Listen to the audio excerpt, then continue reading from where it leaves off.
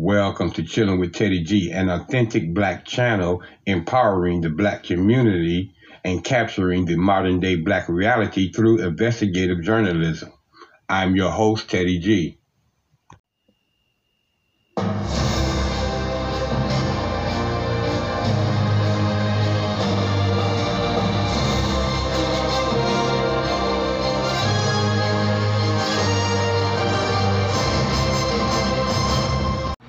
Hello to all of my melanated kings and queens, my brothers and sisters in Africa and South Africa, and to my listening audience around the globe. I welcome each and every one of you back to another episode of CWTG. As you know, I'm Teddy G, your host, and you know, ladies and gentlemen, on this channel, we discuss anything and everything with absolutely no sugar, no frosting, and definitely no mayonnaise. So y'all go ahead and grab yourself your favorite beverage, ladies and gentlemen, as we get ready to talk about this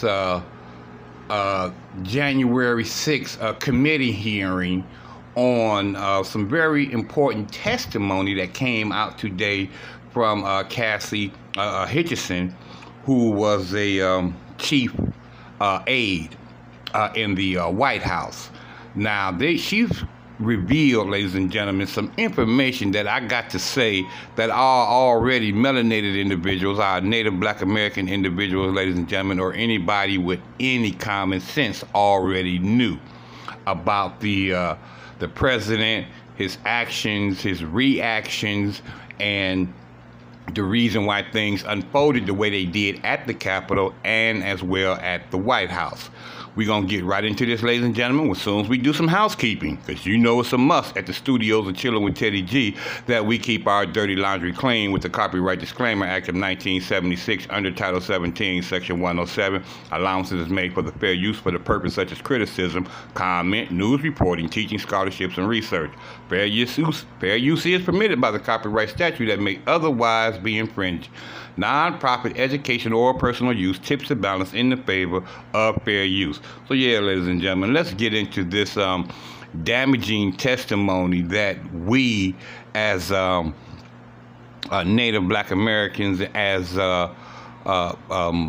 melanated individuals, or like some of you others want to say, people of color, was already aware of without this January 6th committee meeting that brought about this damaging testimony against President Agent Orange. Now, this testimony, ladies and gentlemen, that came from Hutchinson. Let me give you a little background on her, because I'm sure probably a lot of you guys are not familiar with her.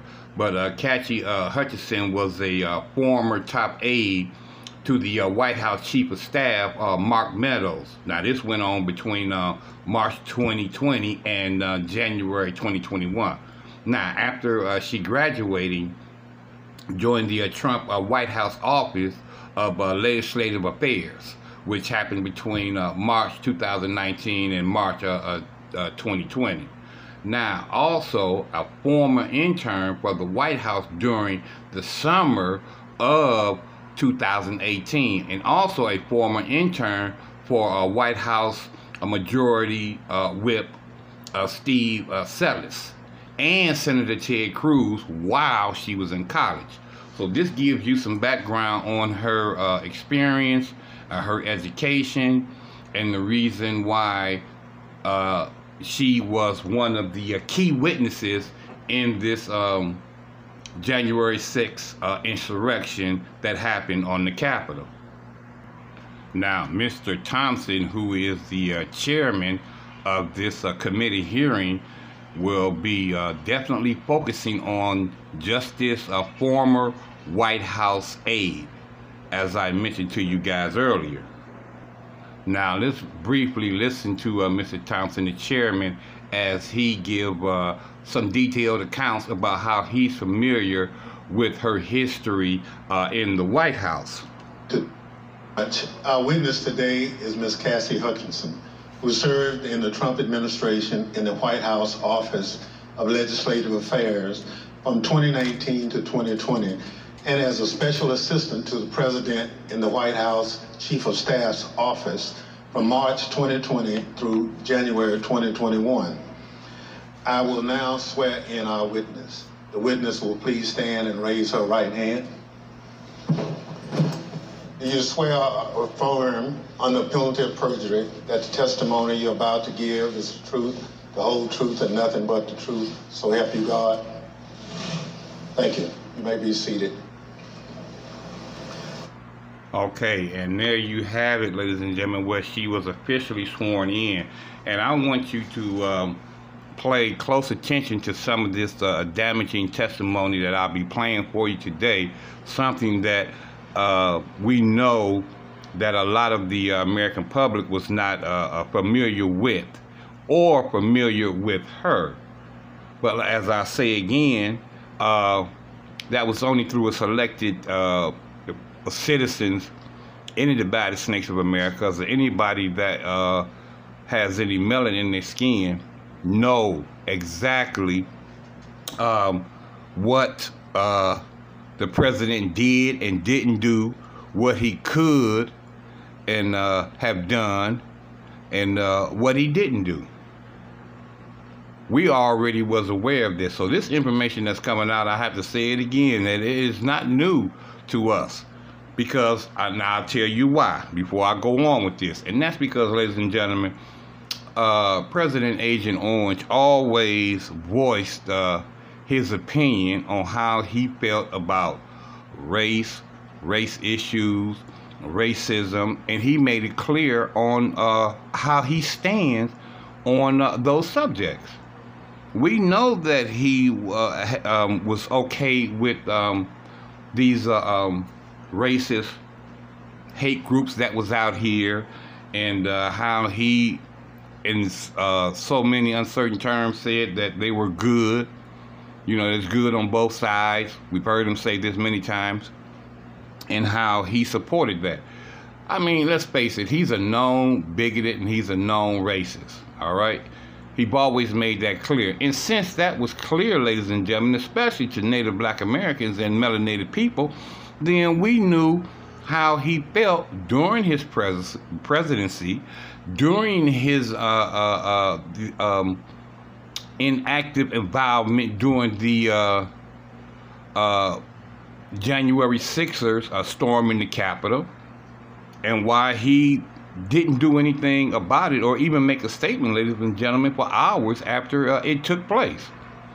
So it was clear to us, as it should have been clear to anybody who's a logical thinking individual, where he stood on these protesters who were, mind you, protesting for him because they believed that the election was fraudulent, even though they didn't come up with one iota of evidence that the accusations that were being made were even true. Let's go to the chairman as he begins to question Mrs. Hutchinson. When you started at the White House, you served in the Office of Legislative Affairs. We understand that you were initially hired as a staff assistant, but were soon promoted to a position of greater responsibility. Can you explain your role for the committee? When I moved over to the White House Chief of Staff's office with Mr. Meadows when he became the 4th Chief of Staff, it's difficult to describe a typical day. I was a special assistant to the President and an advisor to the Chief of Staff. The days depended on what the President was doing that day, and that's kind of how my portfolio was reflected. I had a lot of outreach with members of Congress, senior cabinet officials. I would work on policy issues with relevant internal components and members on the Hill, as well as security protocol at the White House complex for Mr. Meadows and the President. And then you received another promotion in March 2020. At that time, you became the principal aide to the new White House Chief of Staff, Mark Meadows. Is that right? That's correct, sir. What did a typical day look like for you in your work with Mr. Meadows? It varied with what was going on. We spent a lot of time on the Hill. I spent time on the Hill independently too, as I was his liaison for Capitol Hill. We did a lot of presidential travel engagements, but Mostly, I was there to serve what the Chief of Staff needed, and a lot of times what the Chief of Staff needed was a reflection of what the President's schedule was detailed to do that day. So is it fair to say that you spoke regularly in your position, both with members of Congress and with senior members of the Trump administration? That's correct. That's a fair assessment, sir. And would you say that in your work with Mr. Meadows, you are typically in contact with him and others in the White House throughout the day? That's correct, sir. Mr. Meadows and I were in contact almost pretty much throughout every day, consistently. Although so much of grave importance happens in the West Wing of the White House, it's quite a small building. Above me on the screen, you can see a map of the first floor of the West Wing of the White House. Okay, well, this isn't important, this map of the White House, but then it may be because her office was quite close to the Oval Office and the her boss, Meadows, and things like that. But I want to get into now a bunch of this damaging testimony that she's going to give about President Agent Orange. Now let's go to the Vice Chair, Mrs. Cheney, as she asks some very important questions about the dangers of the what could possibly happen on January 6th, and how there was prior knowledge throughout the Secret Service and members of the White House, as well as the President. So, Ms. Hutchinson, now we're going to turn to certain information that was available before January 4th and what the Trump administration and the President knew about the potential for violence before January 6th. On the screen, you will see an email received by Acting Deputy Attorney General Donahue on January 4th from the National Security Division of the Department of Justice. Mr. Donahue testified in our hearings last week. The email identifies apparent planning by those coming to Washington on January 6th to, quote, occupy federal buildings, and discussions of, quote, invading the Capitol building. Here's what Mr. Donahue said to us. And we knew that if you have tens of thousands of very upset people showing up in Washington, D.C., that there was potential for violence. The U.S. Secret Service was looking at similar information and watching the planned demonstrations. In fact, their intelligence division sent several emails to White House personnel, like Deputy Chief of Staff Tony Ornato and the head of the President's Protective Detail, Robert Engel, including certain materials listing events like those on the screen. The White House continued to receive updates about planned demonstrations, including information regarding the Proud Boys organizing and planning to attend events on January 6th. Although... Okay, before we get into the rest of that, ladies and gentlemen, let me read those emails so you have a full understanding of what she's talking about. Now, this is the United States Secret Service Intelligence Division emails and attachment where it says that Trump mega rally Stop the Steal. Patriots must show up in D.C. on January 6th to protest the election fraud. We must occupy every federal building, park, monuments, and open spaces. Then another one goes on to say that fight for Trump. We need to flood the Capitol building and show America and the senators and representatives inside voting that we won't stand for election fraud. Okay, let's go back to the Vice Chair. The White House continued to receive updates about planned demonstrations, including information regarding the Proud Boys organizing and planning to attend events on January 6th. Although Ms. Hutchinson has no detailed knowledge of any planning involving the Proud Boys for January 6th, she did note this. Listen clearly. I recall hearing the word Oath Keeper and hearing the word Proud Boys closer to the planning of the January 6th rally when Mr. Giuliani would be around. Okay, now with that knowledge then, ladies and gentlemen, come on, it's clear, okay, that they had prior knowledge of what was potentially going to happen on January 6th. On January 3rd, the Capitol Police issued a special event assessment. In that document, the Capitol Police noted that the Proud Boys and other groups planned to be in Washington, D.C. on January 6th, and indicated that, quote, unlike previous post-election protests, the targets of the pro-Trump supporters are not necessarily the counter-protesters as they were previously, but rather Congress itself is the target on the 6th.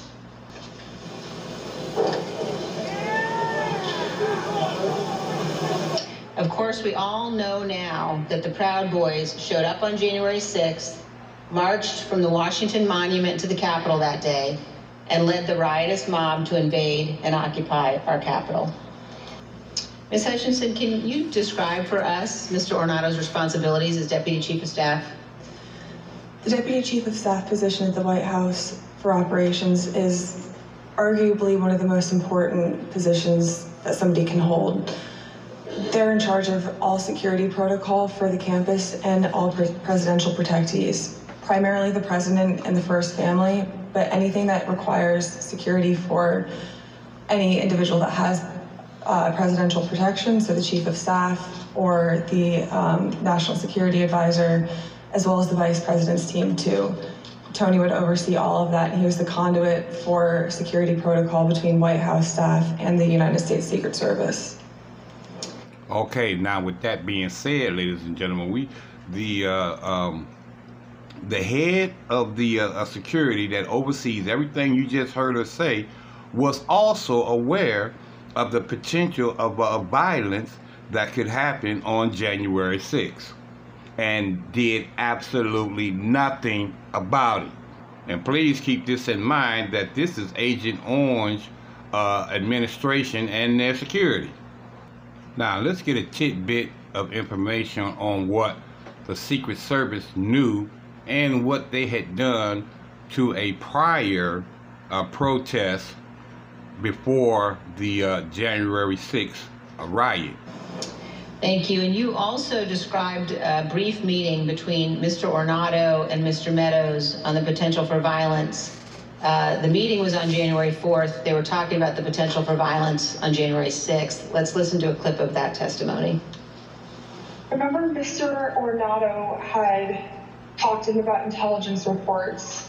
I remember Mr. Ornato coming in and saying that we had intel reports saying that there could potentially be violence on the 6th. You also told us about reports of violence and weapons that the Secret Service were receiving on the night of January 5th and throughout the day on January 6th. Is that correct? That's correct. There are reports that police in Washington, D.C. had arrested several people with firearms or ammunition following a separate pro-Trump rally in Freedom Plaza on the evening of January 5th. Are those some of the reports that you recall hearing about? They are. Of course, the world now knows that the people who attacked the Capitol on January 6th had many different types of weapons. When a president speaks, the Secret Service typically requires those attending to pass through metal detectors, known as magnetometers, or MAGs for short. The Select Committee has learned that people who willingly entered the enclosed area for President Trump's speech were screened so they could attend the rally at the Ellipse. They had weapons and other items that were confiscated: pepper spray, knives, brass knuckles, tasers, body armor, gas masks, batons, blunt weapons. And those were just from the people who chose to go through the security for the president's event on the Ellipse, not the several thousand members of the crowd who refused to go through the MAGs and watched from the lawn near the Washington Monument. And the reason why, because of that, is because all of them, or not all, but a majority of them, were carrying the same things that you just heard her say that they removed from the individuals who tried to enter closer to the area when they went through the magnetometers, and they removed all of these weapons and body armor and this and that from the ones who decided to stay out there on the line where they could keep their weapons and their body armor and everything else that they used during the insurrection. The Select Committee has learned about reports from outside the magnetometers and has obtained police radio transmissions identifying individuals with firearms, including AR-15s, near the ellipse on the morning of January 6th. Let's listen. There's an individual in a tree, a white male, about 6 feet tall, thin build, brown cowboy boots. He's got blue jeans and a blue jean jacket, and underneath the blue jean jacket, completed both stock with AR-15. He's going to be with a group of individuals, about 5 to 8 other individuals. 2 of the individuals in that group at the base of the tree, near the porta potties, were wearing green fatigues, green olive dress style fatigues, about 5'8", 5'9", skinny white males, brown cowboy boots. They had Glock-style pistols in their waistband.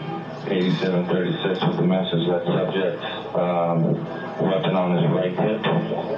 After that, he is in the tree. Order 1, make sure PPD knows they have an elevated threat in the trees south side of Constitution Avenue.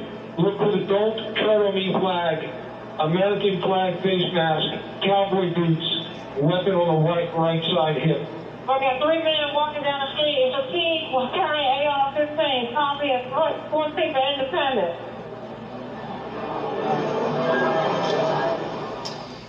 Now, I want y'all to understand, do you hear all of these reports that they have of these Mzungu Agent Orange supporters who are on Capitol grounds and on the sidewalks and in the immediate area armed with all type of weapons?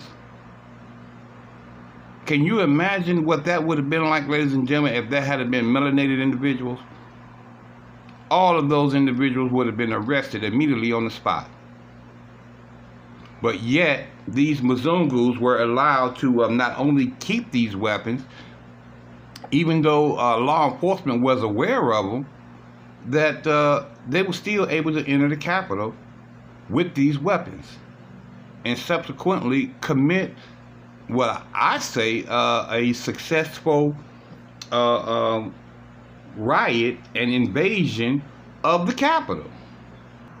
Now let's listen to Mrs. Hutchinson tell her boss that are you aware of what's going on, and is the president aware of what's going on? And let's listen to what she had to say about that, ladies and gentlemen. He looked up and said, "Have you talked to the president?" And Tony said, "Yes, sir, he's aware too." He said, "All right, good." He asked Tony if Tony had informed the president. Yes. And Tony said yes, he had. So, Ms. Hutchinson, is it your understanding that Mr. Ornato told the president about weapons at the rally on the morning of January 6th? That's what Mr. Ornato relayed to me.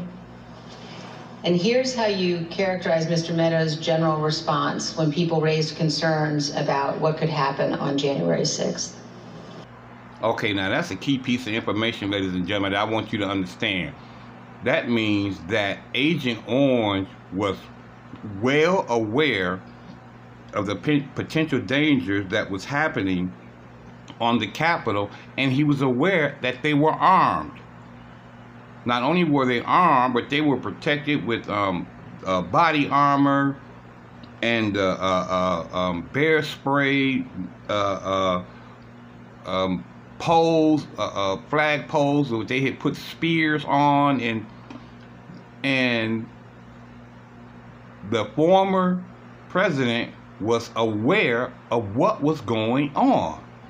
So to me, ladies and gentlemen, if he was aware of what was going on and did absolutely nothing about it for hours, then was he a part of it? That's a question that needs to be asked. Or was he just so upset with what he thought was a fraudulent election that he simply just didn't care that this was going on. Okay, now here's a key piece of testimony, ladies and gentlemen, where Mrs. Hutchinson tells that Agent Orange was aware of not only with the people with the weapons, but he wanted them to come in and wanted them to shut down the magnetometers so he could have a larger crowd as he gave his speech. Now that's key testimony into his involvement, or the lack thereof, knowing what could potentially happen. Ms. Hutchinson, we're going to show now an exchange of texts between you and Deputy Chief of Staff Ornato. And these text messages were exchanged while you were at the Ellipse. In one text, you write, "But the crowd looks good from this vantage point as long as we get the shot. He was effing furious." And the text messages also stress that President Trump kept mentioning the OTR, an off-the-record movement. We're going to come back and ask you about that in a minute. But could you tell us, first of all, who it is in the text who was furious? The he in that text that I was referring to was the president. And why was he furious, Ms. Hutchinson? He was furious because he wanted the arena that we had on the Ellipse to be maxed out at capacity for all attendees. The advance team had relayed to him that the mags were free-flowing. Everybody who wanted to come in had already come in, but he still was angry about the extra space and wanted more people to come in. And did you go to the rally in the presidential motorcade? I was there, yes, in the motorcade. And were you backstage with the president and other members of his staff and family? I was. And you told us, Ms. Hutchinson, about particular comments that you heard while you were in the tent area. When we were in the offstage announce area tent behind the stage, he was very concerned about the shot, meaning the photograph that we would get, because the rally space wasn't full. One of the reasons, which I previously stated, was because he wanted it to be full and for people to not feel excluded because they'd come far to watch him at the rally. And he felt the mags were at fault for not letting everybody in. But another leading reason, and likely the primary reason, is because he wanted it full and he was angry that we weren't letting people through the mags with weapons, what the Secret Service deemed as weapons and our weapons. But now, did y'all hear that? The President, Agent Orange, was upset that the magnetometers and the Secret Service wasn't allowing more people into his speech because they were had weapons.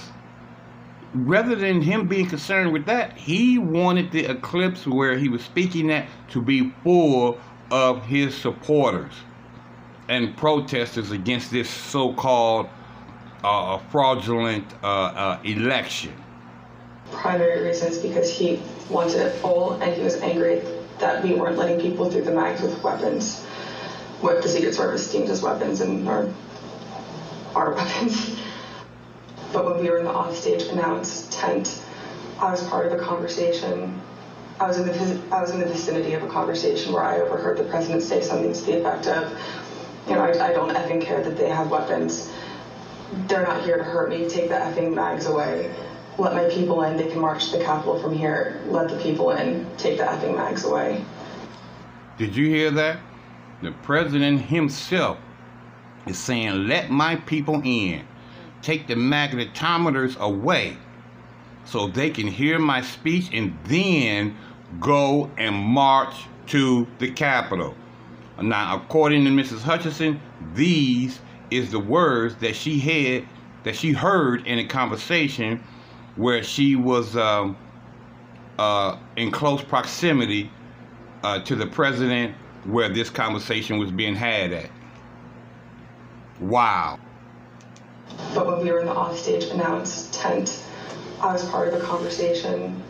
I was in the vicinity of a conversation where I overheard the president say something to the effect of, you know, I don't effing care that they have weapons. They're not here to hurt me. Take the effing mags away.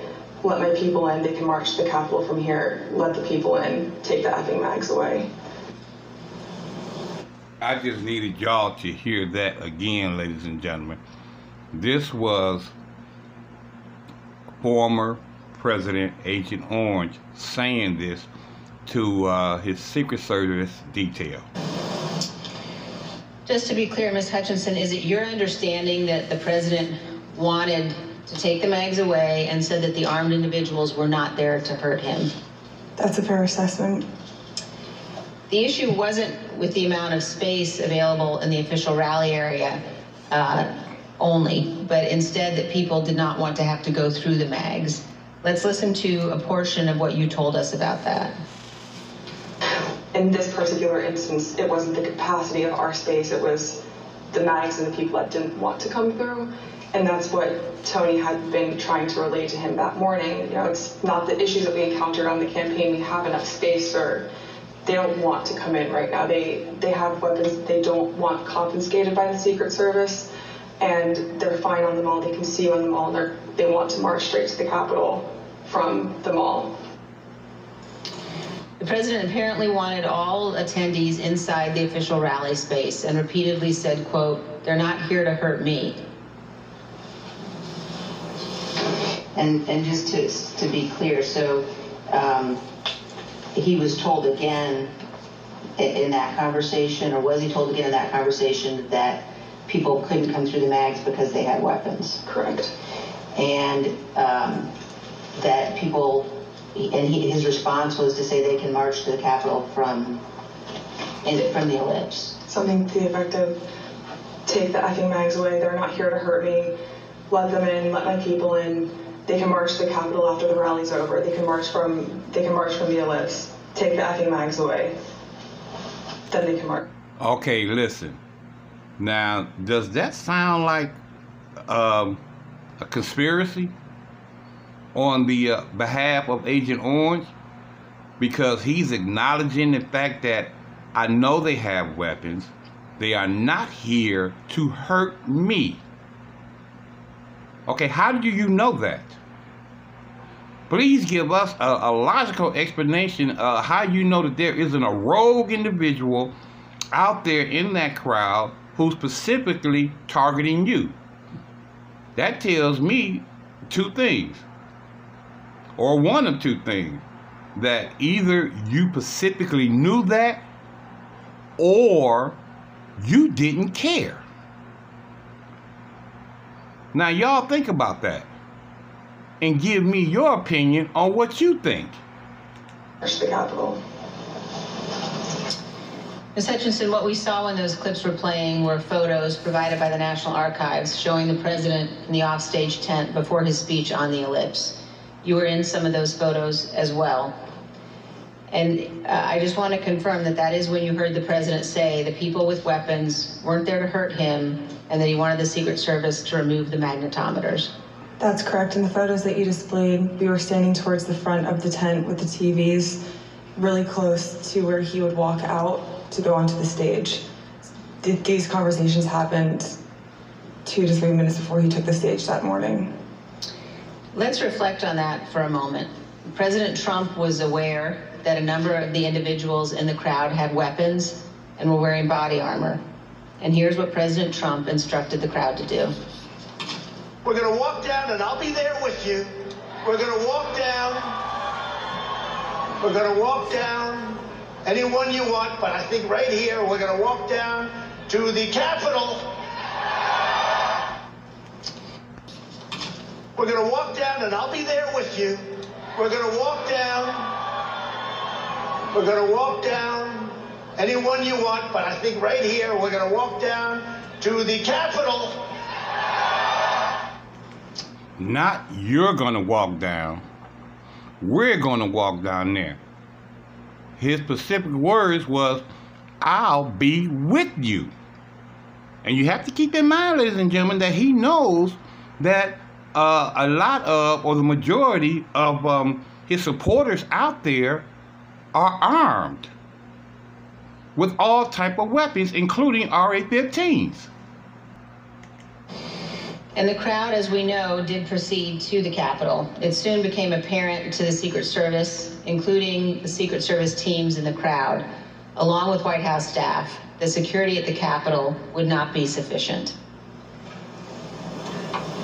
I had 2 or 3 phone conversations with Mr. Renato when we were at the Ellipse, and then I had 4 men on Mr. Renato's detail with me in between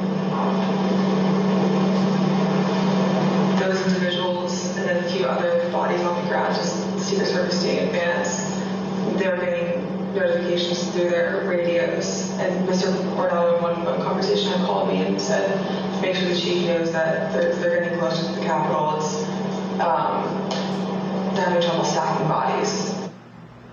And Ms. Hutchinson, when you said they were having trouble stacking bodies, did you mean that law enforcement at the Capitol needed more people to defend the Capitol from the rioters? It was becoming clear to us and to the Secret Service that Capitol Police officers were getting overrun at the security barricades outside of the Capitol building, and they were short people to defend the building against the rioters.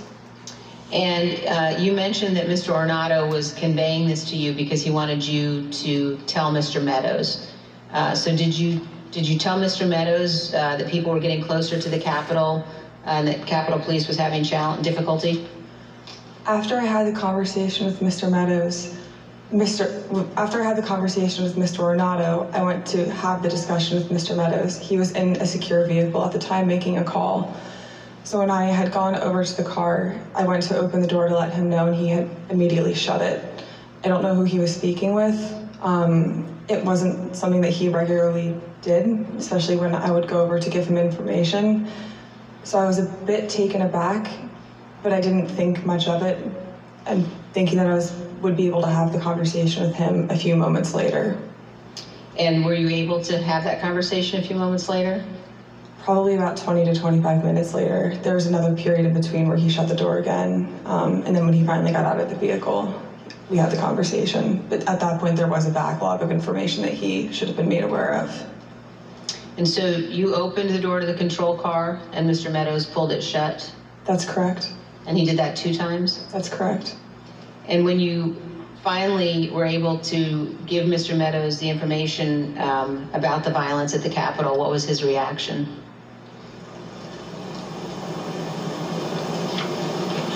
He almost had a lack of reaction. I remember him saying, all right, something to the effect of, how much longer does the president have left in this speech? Again, much of this information about the potential for violence was known or learned before the onset of the violence, early enough for President Trump to take steps to prevent it. He could, for example, have urged the crowd at the Ellipse not to march to the Capitol. He could have condemned the violence immediately once it began, or he could have taken multiple other steps. But as we will see today and in later hearings, President Trump had something else in mind. One other question at this point, Ms. Hutchinson, were you aware of concerns that White House counsel Pat Cipollone or Eric Hirschman had about the language President Trump used in his Ellipse speech? There were many discussions the morning of the 6th about the rhetoric of the speech that day.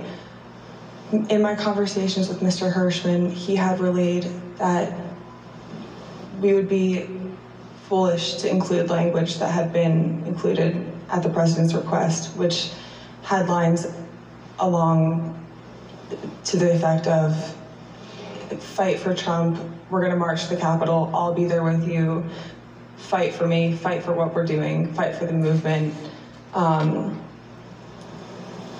Things about the vice president at the time too. Both Mr. Hirschman and White House counsel's office were urging the speechwriters to not include that language for legal concerns and also for the optics of what it could portray the president wanting to do that day. And we just heard the president say that he would be with his supporters as they marched to the Capitol. even though he did not end up going. He certainly wanted to. Some have questioned whether President Trump genuinely planned to come here to the Capitol on January 6th. In his book, Mark Meadows falsely wrote that after President Trump gave his speech on January 6th, he told Mr. Meadows that he was, quote, speaking metaphorically about the walk to the Capitol. As you will see, Donald Trump was not speaking metaphorically. As we heard earlier, Rudy Giuliani told Ms. Hutchinson that Mr. Trump plans to travel to the Capitol on January 6th. I want to pause for just a moment to ask you, Ms. Hutchinson, to explain some of the terminology you will hear today. We've heard you use two different terms to describe plans for the president's movement to the Capitol or anywhere else. One of those is a scheduled movement, and another one is OTR. Could you describe for us what each of those mean? Okay, before we get into that, ladies and gentlemen, I don't want to prolong this pertinent information in one episode. So I'm going to stop it here, and there's going to be a part 2 to this. That will be directly after this one right here. They will both be posted, one right after the other. But we have already heard damaging testimony from Cassidy Hutchinson on the president's involvement, or the lack of it thereof, when it came to safety issues with what happened on January 6th. And he has made it specifically clear that he wants to be there. Okay? And that is what a lot of part 2 is going to be about what the president did, what he said, how he reacted. Now, any of you Mzungus, I'm sure you're going to be shocked. Maybe you won't. I know for sure ain't no melanated individual going to be shocked. You know, they may be getting some informative information that the reason why he didn't show up at his own coup.